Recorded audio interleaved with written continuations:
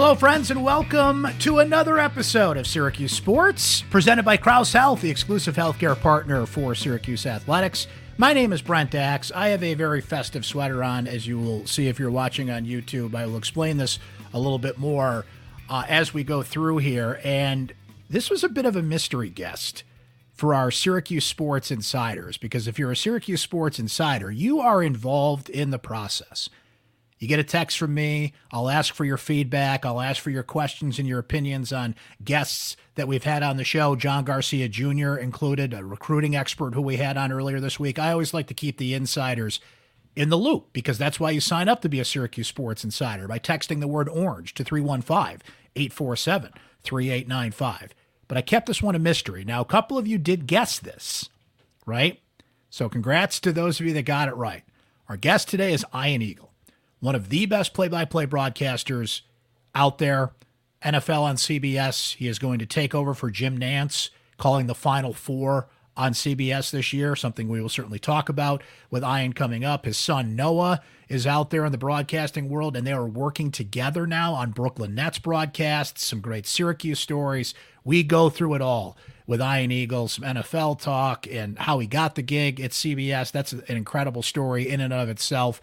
So if you did guess Ian Eagle, congratulations. That was our mystery guest that I noted out there to our Syracuse Sports Insiders earlier this week. But we would love for you to become an insider, because you get priority when it comes to feedback, opinions, questions for this podcast and our Syracuse Sports post-game shows. We're doing post-game shows after every Syracuse basketball game. We'll be doing one for the Boca Bowl coming up next Thursday as well. Our insiders get their questions highlighted, answered, not just on this podcast. You text me directly, I text you directly. Your questions, your opinion, your feedback. It's been incredible through the coaching search, now through recruiting, basketball kicking into gear, all kinds of questions and comments and great stuff that you guys have. It's been incredible. We would love to see you join the club. And as noted, all you have to do is text the word orange to 315-847-3895. It's a 2-week free trial. It's just $3.99 a month after that. What a holiday gift to give, right? The stocking stuffer all the Syracuse fans are going to want. And by the way, you can cancel anytime, right? Try it out for a couple weeks and make your holiday that much better, right? I'm going to get out of the way, because we had a really fun conversation with Ian Eagle from CBS Sports, Syracuse alum. We covered a lot of ground in this one, including he lives 7 minutes away from Tommy DeVito. It's Tommy DeVito's world, and we're just living in it right now. What's that like? We'll get into it all coming up here with the legend, Ian Eagle. All right, so for the people watching on YouTube, I have to explain something real quick. So when I texted Ian a couple of weeks ago to come on the show, one of the first things he asked me was, do I have to bathe for this? And I appreciate you making the effort to do that. You look very well coiffed this morning, my friend. Thank you. Thank you. Big question now in the podcast world, Brent, as you know. Is it an on-camera podcast? Is it audio only? And that does affect my life. It affects my bathing schedule. So it's really the first question. I don't want to bait and switch. I don't want someone telling me, hey, I need you for the podcast. Then I show up and I didn't realize it was on camera. I have a reputation to maintain. That's right. I would like to see your non-camera look on camera one time. We'll have to do that. Not a great look. It's a full beard. It's a backwards hat. It's a tank top. Yeah, it's like a combination of a lot of different looks. I just pour into one look. So that's not going to happen. The second thing I need to explain, so I got to stand up a little bit to show people here. So this sweater I'm wearing. Oh, wow. It's my friend Snoopy here, and love it. These light up down here. Okay. Oh, yeah. There's electricity in there? There are batteries in here. I've had this sweater for about 5 years. It still lights up. Haven't changed the batteries. Because the other thing I said to Ian was holiday sweater is optional.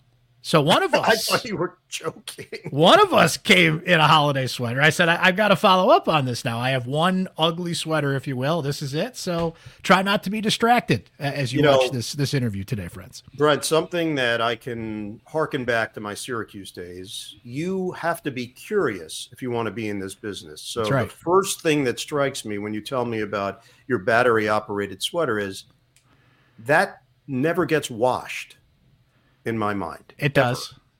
Does it? It does. Yep. How? Maybe twice in its history. Not a lot. How? I'm not saying a lot. Yeah. Hand wash with a wipe? Well, how do you do that? That's the thing. There's batteries in here. So That's like, my point. You yeah, can't put that in the machine. When a rogue battery gets out there, it's going to ruin the whole load of laundry. So, Brent, you understand that just spraying Febreze on something doesn't mean that it's been washed. Your definition and my definition might be very different of wash. I'm writing this down. Okay. Not for okay. Good to know. Good to know. Well, it's good to see you, and I'm glad you're here. And there's so much we could start with, but we have to start with this, and this is right in your area of the world. It's Tommy DeVito's world, and we're just living in it, right? Oh, my goodness. What a story. This former Syracuse quarterback spends a year at Illinois, comes to the Giants, and this is my favorite thing in sports right now. And you can appreciate this being right there in Jersey, the family, the whole thing. The Italian sign, just I mean, this is great. This is great. And I hope this, I don't know how long the story can keep going, but I am enjoying it thoroughly as it happens, especially as my mother is she grew up in North Jersey, she's from Toms River.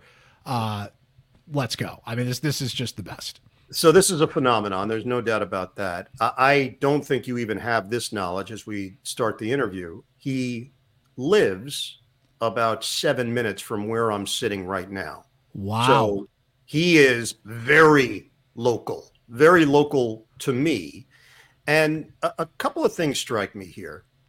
You're someone that has followed the NFL for basically your entire life. Mm-hmm. And one thing that fascinates me about the National Football League is the life of the backup quarterback.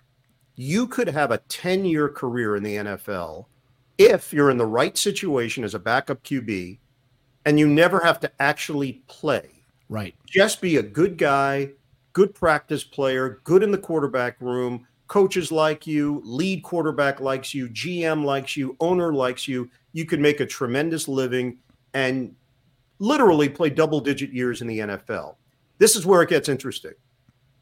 You could be out of the league if you actually have to play. And they see that they can't win with you. Tim Boyle with the New York Jets. He was just minding his business. He was a third QB on the team behind Aaron Rodgers and Zach Wilson. And now he's off the team. He's currently out of the league because he had to play. That's right. He got exposed for not being able to truly run the offense in a game situation. Tommy DeVito, I don't know what's going to happen ultimately. They're obviously paying Daniel Jones a lot of money, and they'll have decisions to make down the road. But what Tommy DeVito has done in his last three starts for the Giants is shown to the rest of the league that he can win a game in the NFL. He has enough credibility to run the offense. That could buy him, I'm not exaggerating, 6 years in this league, 6 years of salary because a GM will say, you know what? We need him on our team just in case. So good for him. How it all works out with the New York Giants, we do not know. But he has shown that he can play in this league, belongs in this league, and it really is a tremendous story. Well, there's a couple things that come to mind there. One is what you brought up about how you can just spend a life in this league as a backup and never see the field. There is another Syracuse example of that. Ryan Nassib. Ryan Nassib plays for the Giants. Eli Manning happens to have like the longest starting streak in NFL history. My man never gets on the field. He collects NFL checks. Now he's, I believe, working in the finance world. Like, hey, way to go. Way to cash in and have the best job in the world and not get your head knocked around. So there's that. There's also, I have to ask you about being Tommy's neighbor too, so we'll come back to that. But look at the world now, Ian. Look at going down the stretch. I think I saw a stat the other day.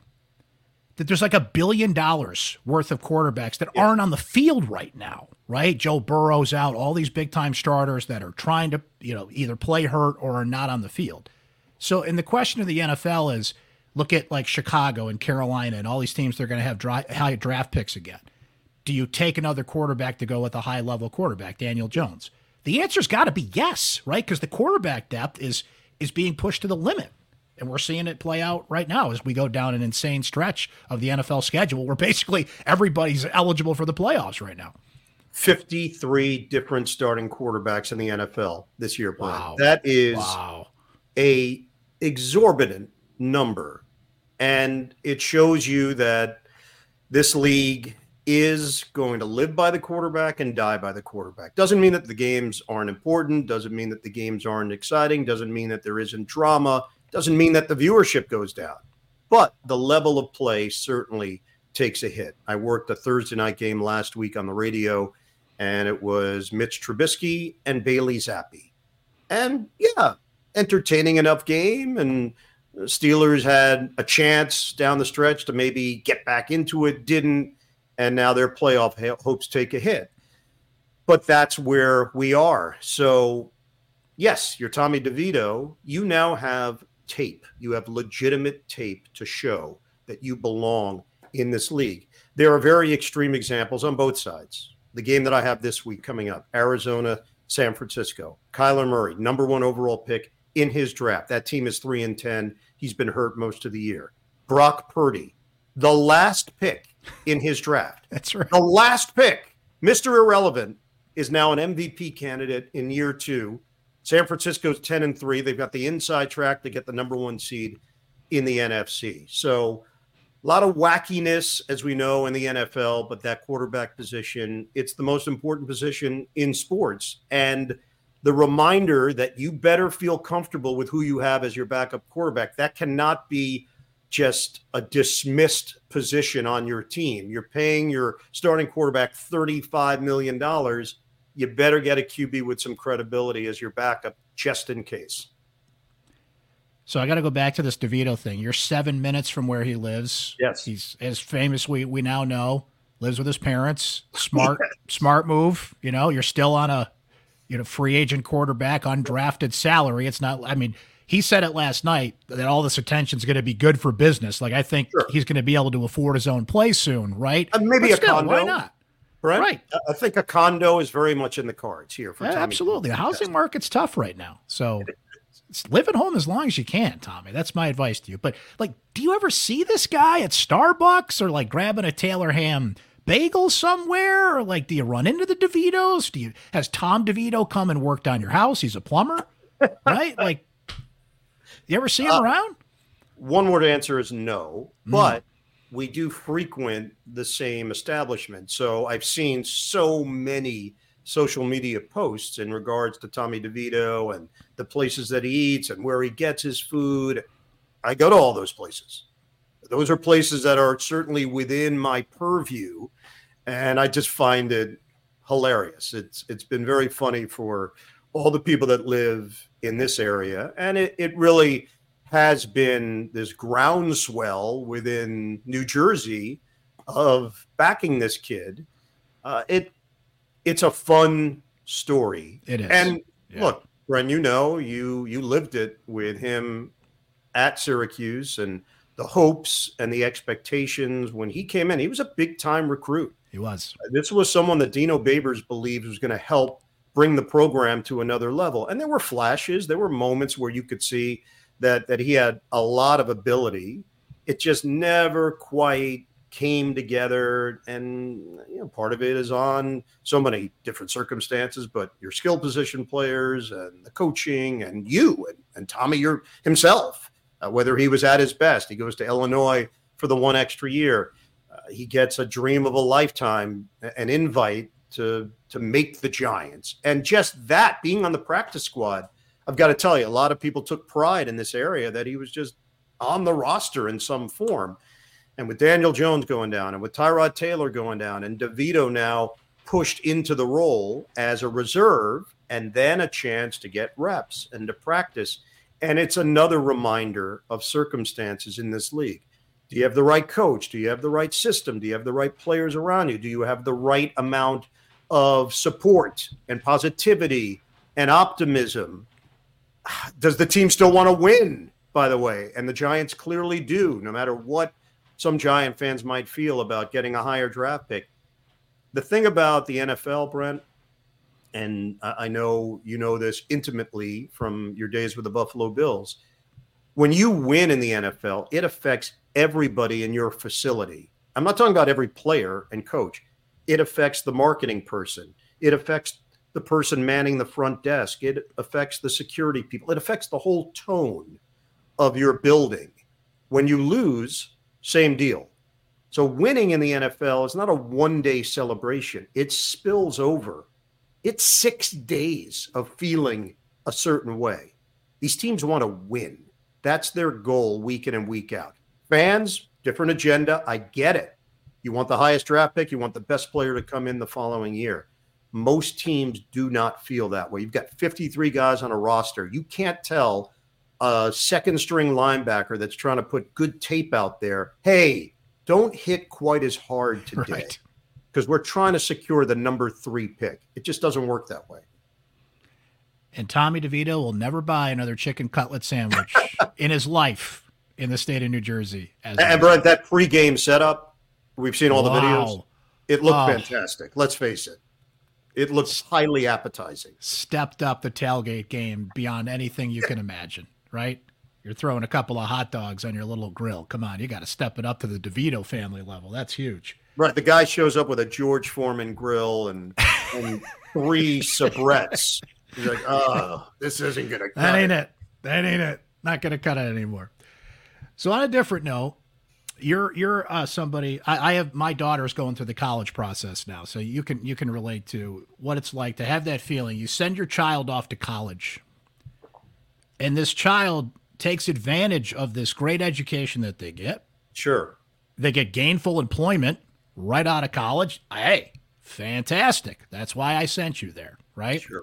And now you get to see him every day at work. Like, didn't you get rid of this kid, this Noah Eagle kid? And now he just wants to come back home. But at least he's coming home gainfully employed and not coming home Tommy DeVito kind of the same way. At least he's got a job he's going to every day. He's not just coming home like, hey, sorry, this whole thing didn't work out. I'm just going to have mom's cooking here. But what a story that, Noah couldn't be further away in a sense, right? He's with the LA Clippers and traveling all over the place. And you guys did cross paths a few times. But what an incredible story to have your son working with you every day, no matter what line of work that would be. This is a broadcasting business.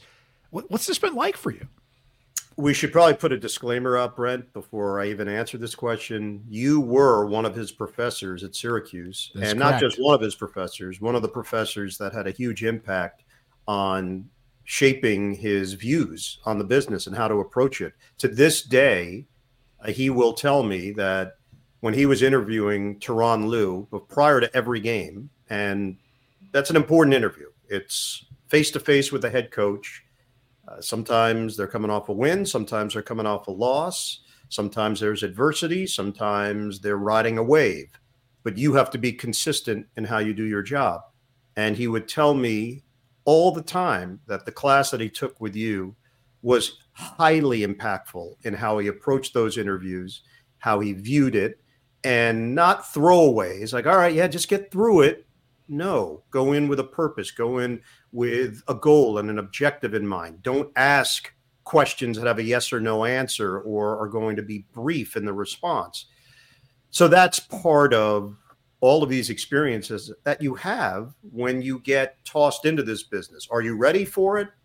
That's up to each individual when it comes to broadcasting. The camera's the same, the microphone's the same, the markets are different, who you're talking to, your audience may be different, but everything else is controllable. And for Noah, I think his time at Syracuse was invaluable in preparing him for what he was going to do next.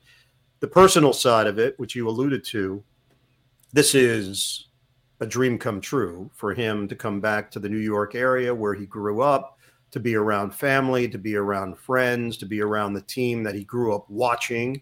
Happens to be the Brooklyn Nets. He was a Net fan from literally birth. I've been doing these games for 30 years, and he is now 27 years old. So you do the math, and you can understand he was born into the fandom, and the fact that he now gets the chance to cover this team in some way as the play-by-play announcer, I think for him is truly a pinch me moment for my wife, for my daughter, for us to be together, to share these moments again. He was in LA, it was 3,000 miles away. You've got FaceTime, you've got ways in which to stay in touch with daily texts. It's not the same. So to have him back home has been incredibly special. So you two get to work together. I'm sure through the years, of course, he's consulted you on the business, and you've talked about that. Here's what I'm wondering. Now that he has gone into not only working with you with the Nets, his NBC job, just everything that he's been able to accomplish in a short period of time out of Syracuse, what have you learned from him?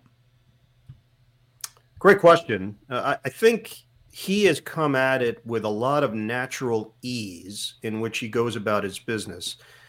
On camera, he's just very comfortable. He's not changing into something. He's not turning into something else. And those are little teachable moments, even to remind yourself 30 years into a play-by-play career of don't make it more than it is. So as I get ready to call the Final Four this year, which is something new and something different. I've done the tournament literally for 26 years. So doing the tournament is nothing novel to me, but that stage and those games will be a bit unique compared to what I've done in the past. I think there is a nice reminder in that, hey, don't change. Don't be something different. Don't become something because of the event or the stage in which you're working. And for him, the part that struck me, I would get nervous prior to one of his NBC games, and then he would pop on for the opening stand-up, and I'd look in his eyes and I'd say, oh man, he is not the least bit overwhelmed or intimidated by this at all. And it was a really nice reminder, even all these years into this career, to keep things in perspective. So what's the dynamic like on the broadcast when you guys get to work together? By the way, happy birthday to Noah, who just celebrated his birthday this week. In terms of, are you having post-show meetings? Are you critiquing each other? Are you trying to kind of help each other along here? I mean, to have him in the process, and you know as well as anybody how this works and how much prep goes into each broadcast and what the producers do, what everybody does. What's that process like to have him a part of that? Yeah. Our relationship hasn't changed very much from the time prior to him being in the business to where we are today. The dynamic between us is still the same, which is very close and can say anything to one another. My role in watching him and giving feedback is streamlined a bit. I don't see it as every broadcast I'm going to send him a long text with 12 things that he needs to work on. I see it more as when we have a discussion about things, and it is a discussion. It's him sharing his thoughts, and it's me sharing my thoughts. And it's not after every broadcast. Trust me, there's no time for it. I'm busy. He's busy. It could be a quick text here, something that I notice. It could be a question from him, something that he's asking.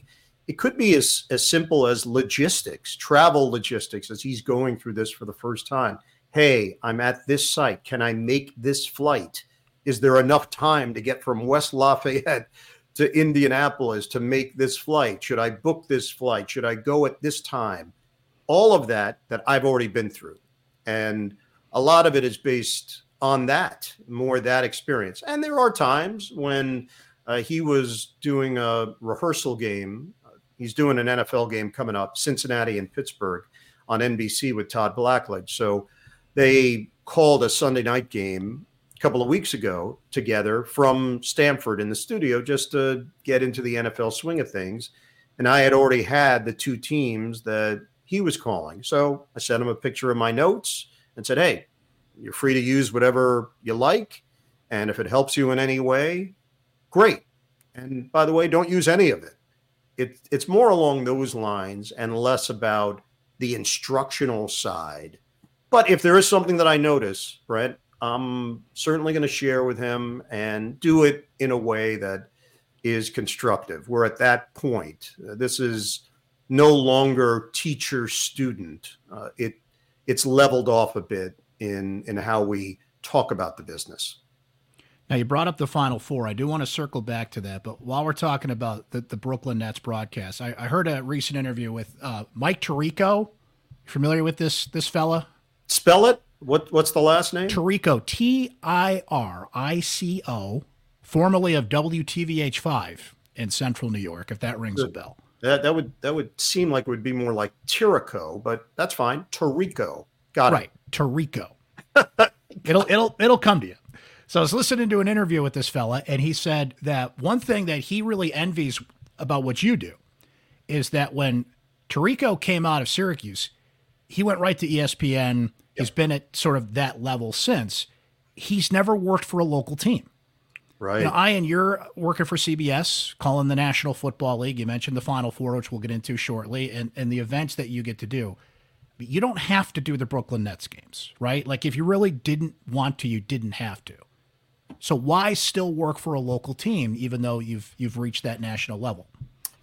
There's a connection there that you feel, the people that are part of the team, coaches, players, that builds over time. Each iteration of the Nets, there's a revolving door, but you feel a real relationship that grows, and a relationship with the fans, with the audience. The fact that it's 30 years, this is more than half my life. I'm 54 years old. I've been doing this job for a very long time. They really did give me one of my first chances in this industry, took a chance on me as a young guy, hoping to get into the play-by-play realm. And I still enjoy it. Ultimately, that's the key. I like doing games. I think it keeps me sharp. It keeps me focused. I like seeing the league. So when I do a game now for TNT, I've seen these teams. The Nets played the Phoenix Suns or the Denver Nuggets, or name another Western Conference team that maybe I wouldn't have a chance to see until later in the year. It makes me better calling the league, calling more games.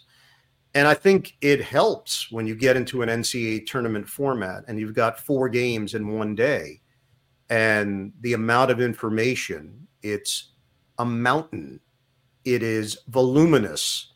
And the fact that I'm preparing throughout the year, the muscle memory, and then, as simple as this might sound, Brent, the actual calls in the moment, the reflexes required when you see something, you process it, and then you have to call it within a second. Well, I see it all the time. So there is something to be said for the 10,000 hours concept. And I've thought for much of my career that I've stayed sharper because I call a lot of games throughout the year. Now, if I said I'm not doing those games anymore, would it affect performance? Would anybody notice? I don't know.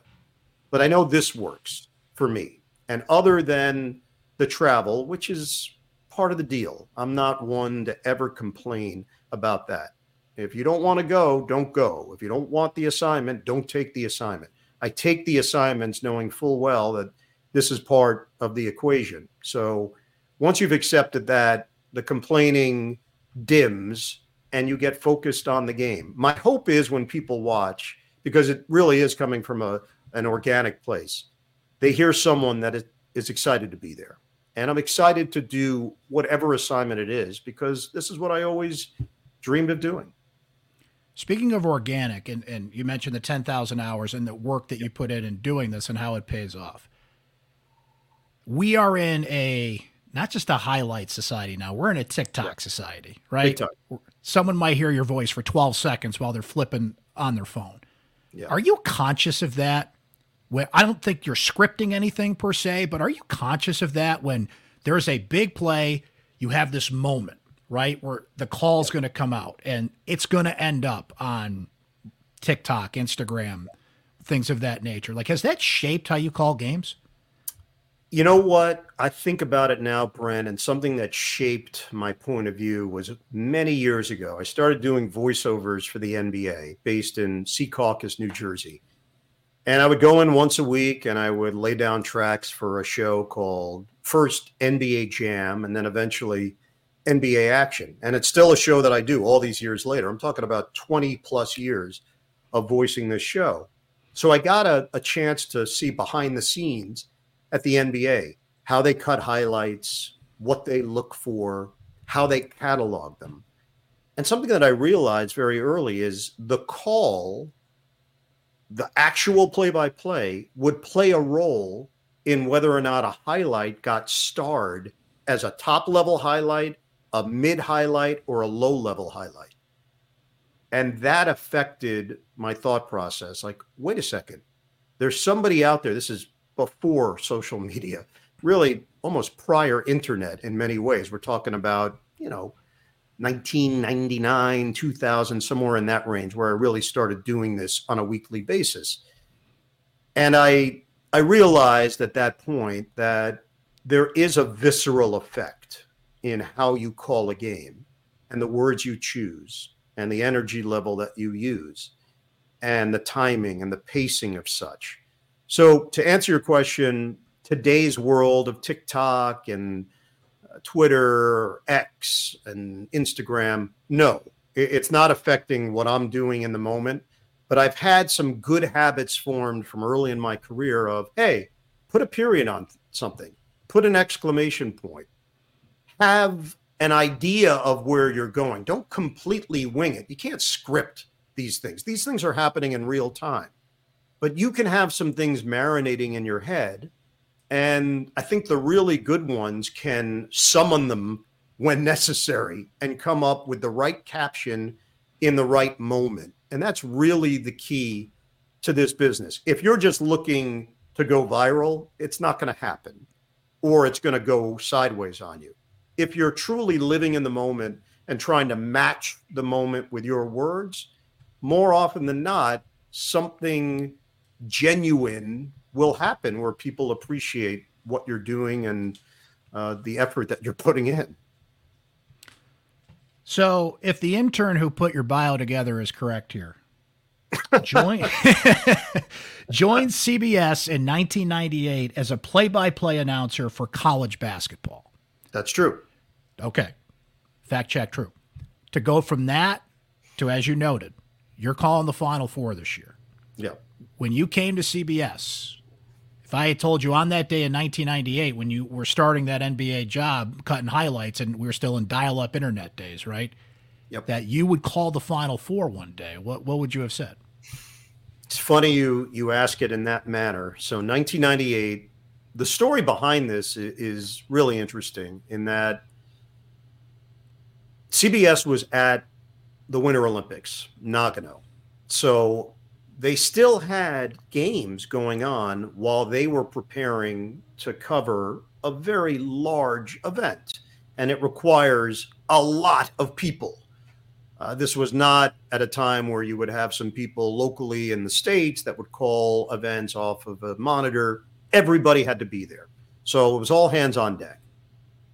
I get a call that CBS is looking for some announcers for a just generic college basketball weekend. It happened to be February 7th, 1998.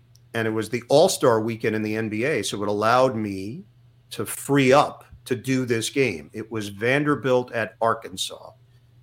And it was a one-off. I get hired to do it. I fly down to Arkansas. I meet with Nolan Richardson. I'm working with John Sunvold. We do the game. The producer is a non-CBS producer. The director is a non-CBS director. And the game is not memorable by any stretch. But I did well enough that they called me back and asked, hey, are you available for Syracuse, Georgetown later that month? I look at my schedule and I realize the Nets are playing the Indiana Pacers the same day. I cannot get out of this.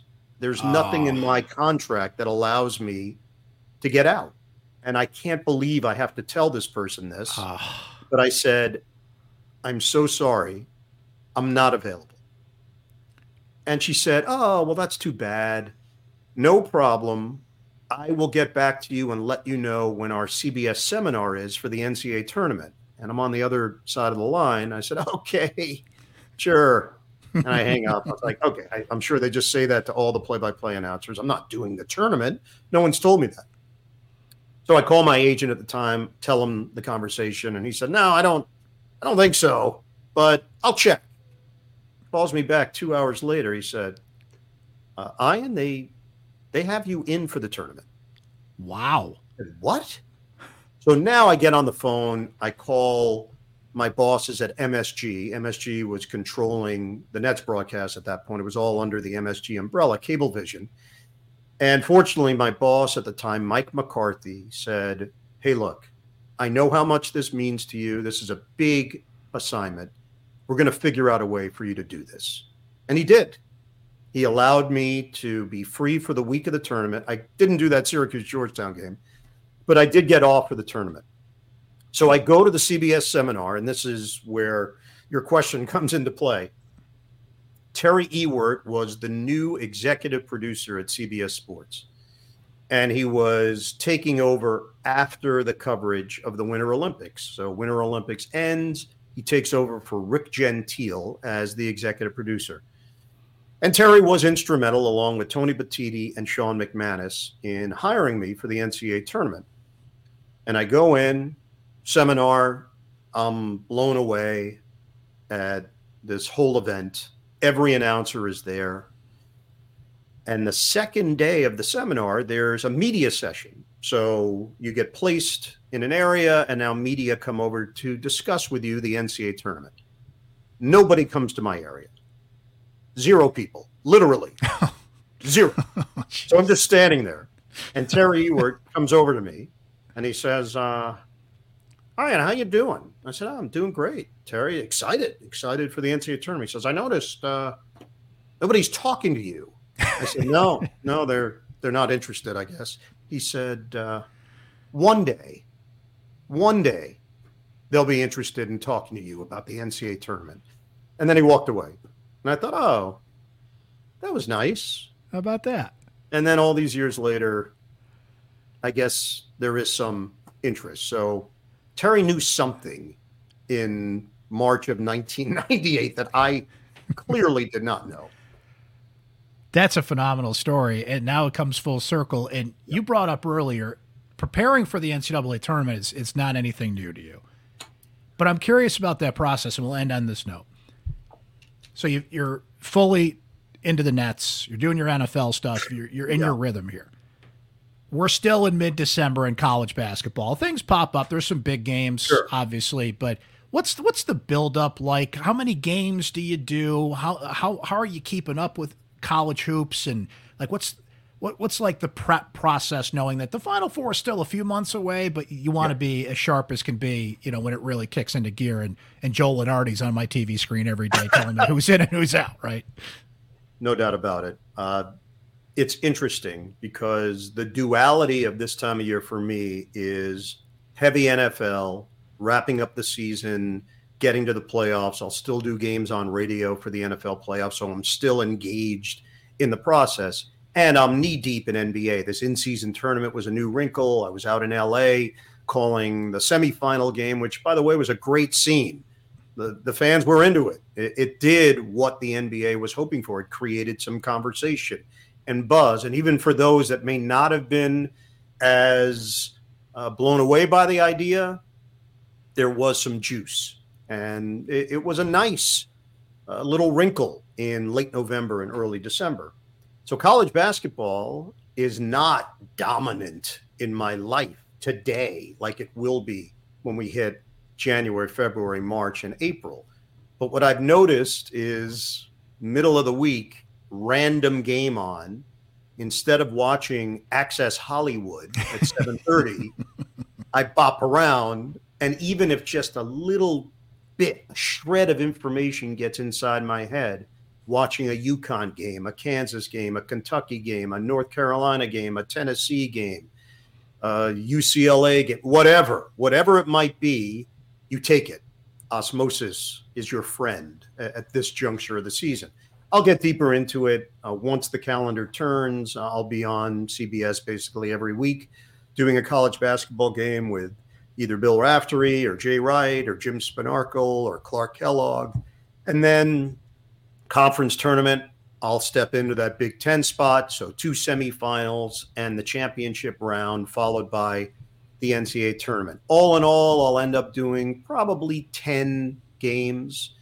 And it's interesting because there have been years, Brent, where I've benefited, where I get my assignment for that opening weekend, and I've seen 5 of the teams, or I've had them either that year or the previous year. There's some carryover, and you walk in to that opening day and you feel highly prepared. And then there have been years where I've done a bunch of games during the season, and I've taken the collar. Over. None of the teams. It's just by chance, completely by chance, who you get. It's a bear. And it's the only time that I would ever not even complain about it, just more detail the amount of preparation that goes into this particular assignment. It's a fire drill. You get the word on Sunday night, and then it's off and running, and you're just hoping to pack in as much information as possible without overkill for what you require for these 8 teams and these 4 matchups. And then the games take over. If you get a great game, a lot of your information just stays there. It never goes out on the air because you've got a great game. If you have a blowout, guess what? You start leaning into that information more and more because you're trying to fill the empty spaces. And it's the same every year. I feel a sense of, I don't want to say anxiety, but just some agita the days leading up to the tournament, because you know it's coming and I can't do anything about it. I can't start my preparation 2 weeks before. I'm a guy that likes to get ahead. If I've got an NBA game in 2 weeks, I'll start working on that game today so that I don't feel any stress in 2 weeks. NCAA tournament, you can't do it. You can't prepare for 68 teams. So it's luck of the draw, and you just have to trust your process. Sunday night into Monday morning, you catalog it, you compartmentalize, and then you hit the books. And I'll end on this note, Ian. If my calculations are correct, that Syracuse-Georgetown game you were supposed to call March 1st, 1998, Syracuse 77, Georgetown 72 in overtime. You nailed it. So you missed a good one, but I think it worked out for you. Worked out in the end. In the moment, it was as disappointed as I had been at any point in my career up until that phone call. Like that was a dream of mine to go back and call a Syracuse game at the Dome. It would have been 8 years after graduation. I eventually got there for CBS and ended up calling a number of games, Syracuse games, whether it was at the Dome, on the road, hanging with Jim Boeheim. Little different dynamic, hanging with him as the CBS broadcaster as opposed to WAER. Little different. Yeah. But actually, great experience.